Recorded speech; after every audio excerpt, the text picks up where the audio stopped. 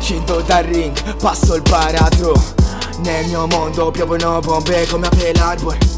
Tanto non ho nient'altro, tanto non ho nient'altro, yeah. Se questo mondo è un assassino, sono il capo, signor Connor.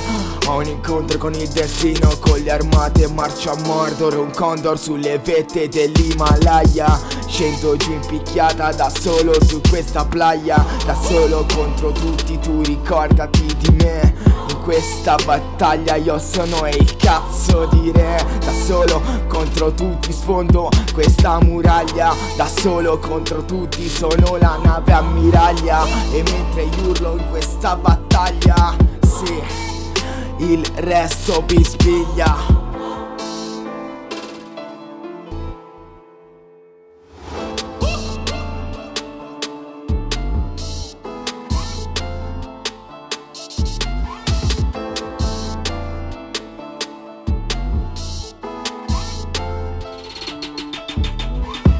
C'è chi non va knockout e resta in piedi anche dopo il blackout. No, ti ferma e procedi, questa è la rivolta del posto da cui provieni. E di certo non importa dando cazzo di colleghi.